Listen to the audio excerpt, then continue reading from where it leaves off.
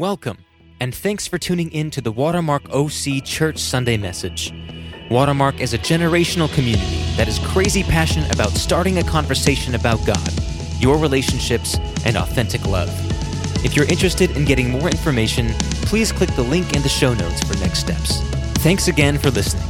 It's our hope and prayer that this message would transform your life.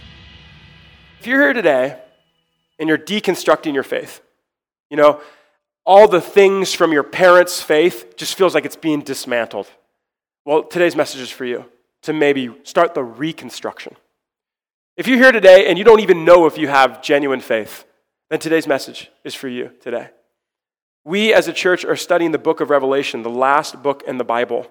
And in this book, you get these dramatic images of Jesus. It's really just a retelling of the gospel. And for you in the room who maybe need a refresher, the gospel is the good news of Jesus, that he was a real human being born in the world, a historical figure born, crucified, and resurrected. That's in a nutshell, the gospel that we celebrate every weekend at Watermark. And the book of Revelation just tells that in dramatic fashion. And I want to give you an example of what I mean. This is from Revelation 21. John, who is a real historical person, an 80-year-old, wrote this book of what he saw. God gave him this miraculous vision. Then I saw a new heaven and a new earth. For the old heaven and the old earth had disappeared. The sea was also gone. I saw the holy city, the New Jerusalem, coming down from God out of heaven like a bride beautifully dressed for her husband. That's the church, Jesus and his church. I heard a loud shout from the throne saying, "Look, God's home is now among his people. He will live with them and they will be his people. God himself will be with them." This is the key verse that made me think of all of you today. Listen to this. At this time, we don't know when this will happen. The Bible is very clear about that. No one knows the day or the hour, Jesus says. But at this time, when this takes place, God, will wipe away every tear from their eyes. And there will be no more death or sorrow or crying or pain. All these things are gone forever. And the one sitting on the throne said, "Look, I'm making everything new." And he said to me, "Write this down, for what I tell you is trustworthy, it's reliable, it's true." And he also said, "It's finished. I am the Alpha and the Omega, the beginning and the end. To all who are thirsty, I will give freely from the springs of life-giving water. All who are victorious will inherit all of these blessings. I will be their God, and they will be my children." Let's pray. Jesus, I just thank you so much for this text. This piece of history, God, that is trustworthy and true, reliable, God, for our life here and now. I'm praying specifically today for those who are reconstructing their faith, God, that we've ripped it apart, which was good. We've ripped apart the foundation. Maybe it was unsteady to begin with. And today, I pray, would be rebuilding something new and stronger than ever. For the person in the room who doesn't know what they believe about eternity, who doesn't really know what faith is, today, God, show us with the eyes of our hearts, show us what's true so we can build our life on that. We ask this, we believe this for today. In Jesus' name, amen. In today's summer festival program, guys, we want to do fun and games and family, but we wanted to give a message of hope. And that's what's on the screen, is this amazing picture of hope. The author, Darrell Johnson, a book we're reading as a church, he says this: live in the present, today, here and now, live in the present in light of the unseen realities of the future. So that whole picture I just read to you from Revelation 21, that verse is an unseen reality of the future. It's unseen, it hasn't happened yet, no one knows when it'll happen, but it's a reality nonetheless. If we could fix our attention on an unseen reality of the future, it would change the way we live here and now. If we could just focus on this hopeful one-day moment, it ought to impact how we live here and now. But we have a really hard time doing that, don't we? The seen realities of today, the things happening all around us today, are just too aggressive. Every day we open the news and social media, and what does it hold for us? Death, destruction, war, famine, disease. And we honestly ask, don't you honestly implore Jesus, where's the hope in that, God? Where's the hope in that today or even in the future? Where's the hope? I have the same struggle. Personally, I have a really hard time living today, here and now, in light of eternity. This hopeful picture that was on the screen a moment ago. I'll tell you a story. This past weekend, my brother was married up in Arrowhead, and I was co-officiant with my brother's brother-in-law. See, the groom is a Christian and the bride was Jewish, hence the co-officiant. Anyway, we stayed up there for 2 nights and 3 days, me, my wife, and our 10 kids. And that's, someone asked me first service, that's a joke. If you're new to the church, no, my wife and I actually have 10 children. 4 of them adopted, 6 biological. They're all ours. People will ask us, are they all yours? Yes, they're in fact ours. Legally, they're ours. Now, there are some times when you have really young children where you just envision, maybe I'd feel better if I just kind of put my head through a sheet of drywall. You know, like really thin drywall, but maybe like just some of the crying and pain and sorrow would go away if I just kind of, I'd get frustrated throughout the weekend with them, their endless fits and tantrums. I'd grit my teeth and I'd curse a little, under my breath, of course. And then what would follow? What would inevitably come after that? This feeling of self-loathing, right? Like, why can't you just be more patient, Ben? Oh, why couldn't you have been a little bit more compassionate, Ben? Stupid, stupid, stupid. I'm the only crazy person in the room, right? Like I said, I'll be honest with you, I have a really hard time living today, right now, here and now, in light of the unseen realities of the future. And part of that's because I'm a sinner. I'll announce that to you today. If you didn't know that already, I am. I'm a sinner. And there's nothing I could do to change that. Every single day I wake up, and in the bed next to me, besides my wife and my newborn baby, is my sin nature. What the Bible calls my sin nature. That rotting, stinking, tempting thing that it is laying there right next to me. And every day it brings me down. Every day I have words, thoughts, or deeds, the things I do, that separate me from the perfect holiness of God. And He is. He's perfectly holy. This sinless creator God. But, I thank God that's not the end of the story. See, I'm a sinner, that's true, but I'm also a sinner saved by grace. I couldn't save myself if I wanted to. There's nothing I could do to try and just get right with God. No amount of good deeds or positive thinking would ever fix my situation for me relative to a good and holy God, right? Because I'd still have, a day would go by, and I'd still have at least one thought that falls short of this perfectly holy and just God. But, for that perfect, proportional power of the cross and the empty tomb, right? Christ crucified for us, His blood poured out for us, we celebrate this in communion, covers our sins perfectly. And the fact that He resurrected on the 3rd day, He overcame death and sin, therefore, we can walk in this new nature. And I love that word, proportional power. It's like as far and as deep and as wide as your sins are, your bad thoughts, your bad deeds, the stuff you do, it's covered. It's perfectly proportional. The power of the cross and the empty tomb. Perfectly proportional. It covers us no matter what. Every depth and height is covered. It saves me. It's daily changing me. It's daily doing something in me. It's creating a new nature in me. And it actually is. Like, I can give you a tangible example of this. Let's go back to the wedding example. If you're just joining us, I shared that I had a challenge this last weekend. My younger brother was married. I was co-officiant of the wedding. And my wife and I went up to Arrowhead for the wedding with our 10 kids. A little bit of chaos and disorder ensued because 10 kids.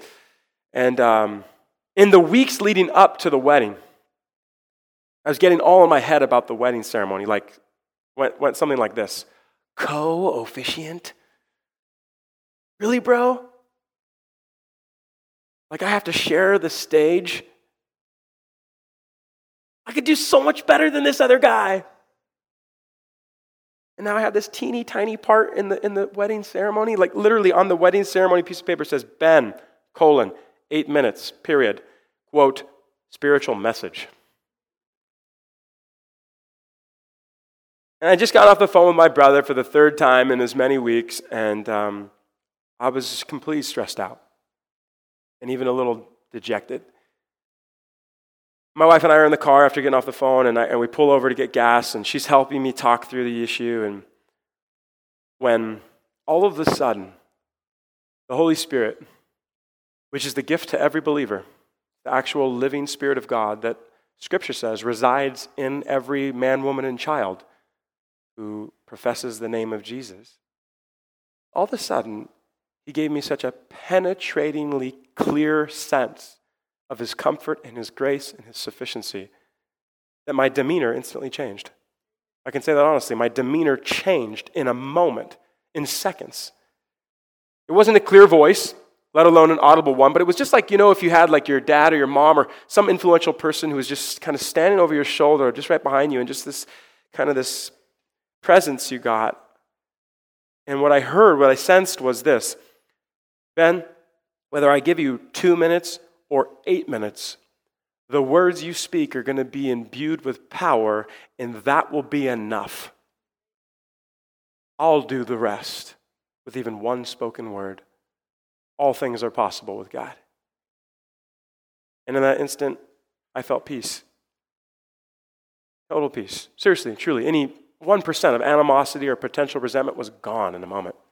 It was amazing. I'm sharing the story with you because God gets the credit, He gets the glory, and it was a tangible, I felt it in my feelings, in my body, I felt it. That's a new nature. And that's the saving power of Christ in me. Look at what the Apostle Paul says in the book of Galatians. He affirms this. I died to the law, he says. I stopped trying to meet all of its requirements that I might live for God. My old self, that nature, has been crucified with Christ. It's no longer even I who live, but Christ who lives in me. So I live in this earthly body by trusting in the Son of God who loved me. Remember, proportional power to the depths and heights of our sin. Who loved me and gave himself for me. So therefore, I don't treat the grace of God as meaningless. Or if keeping the law could make us right with God, then there was no need for even Christ to die. As I wind down the message today, I want to give you guys an opportunity at the end of the service to come forward and just start this new life. It's an invitation. It's nothing weird or spooky or kooky, but I just want to give you an invitation to start this new life today. And I'm guessing there's two kinds of people in the room.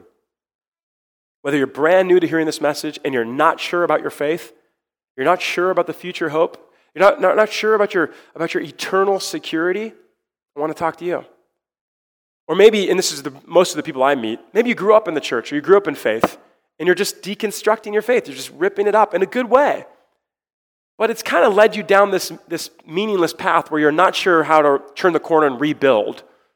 Today, I want to help you start that journey of rebuilding. You see, what I read when I look at that verse about the law,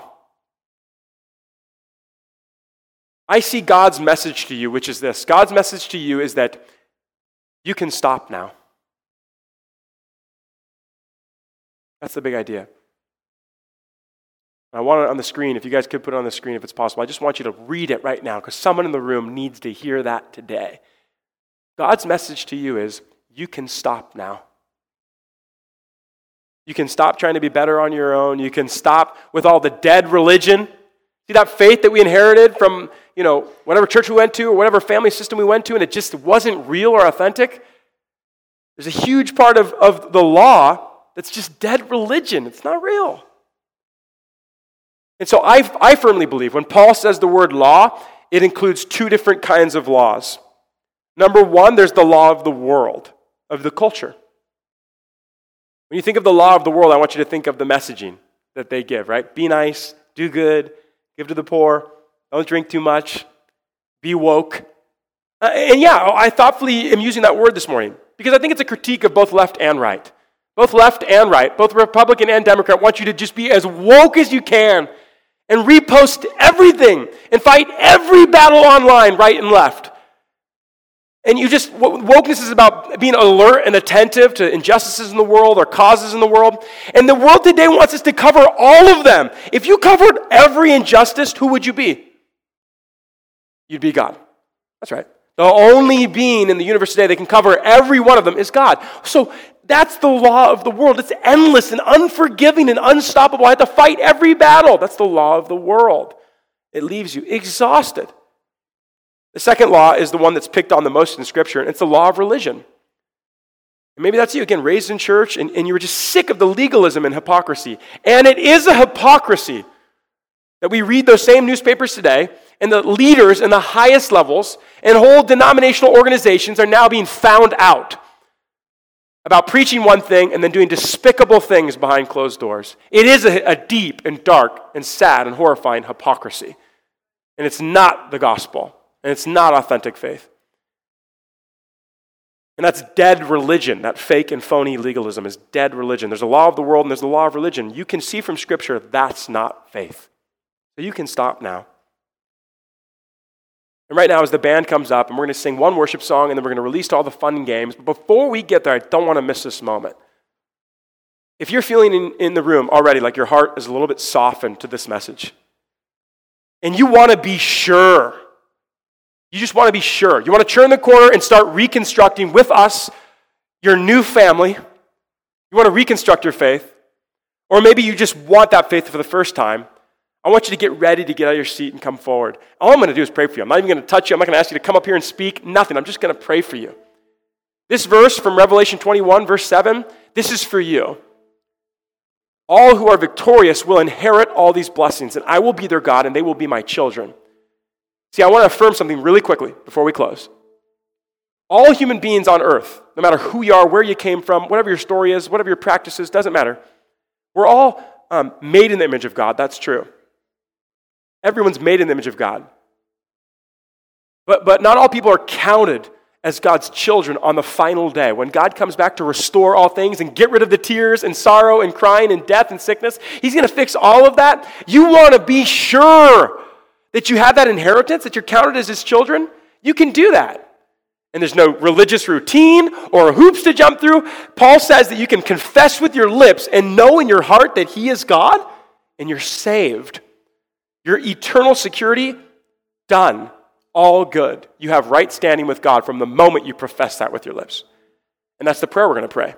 That verse that I just mentioned is the prayer because I want you to be sure. And you want to be sure. And so right now, if you guys would all stand, if everyone would stand just for worship, and then if there's anyone who wants to come forward, and you feel it right now, you just come up right now. Just jump out of your seat and come forward right now at the foot of the stage.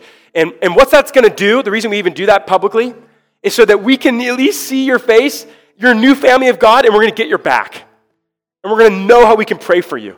And we're going to love on you and support you in this next season of faith for you. That's why we do it this way. And so we don't want you to go alone. This is a community event. No one goes alone. We rise and fall together. So that's why we do a public thing. And it's going to inspire every person in here. Your leap of faith is going to inspire every person in here. So if that's you and you're holding back, just come forward right now. And all we're going to do is just pray. And we're just going to pray for you.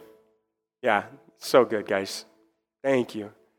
Thank you for humility. Thank you for your honesty and taking the step. So powerful.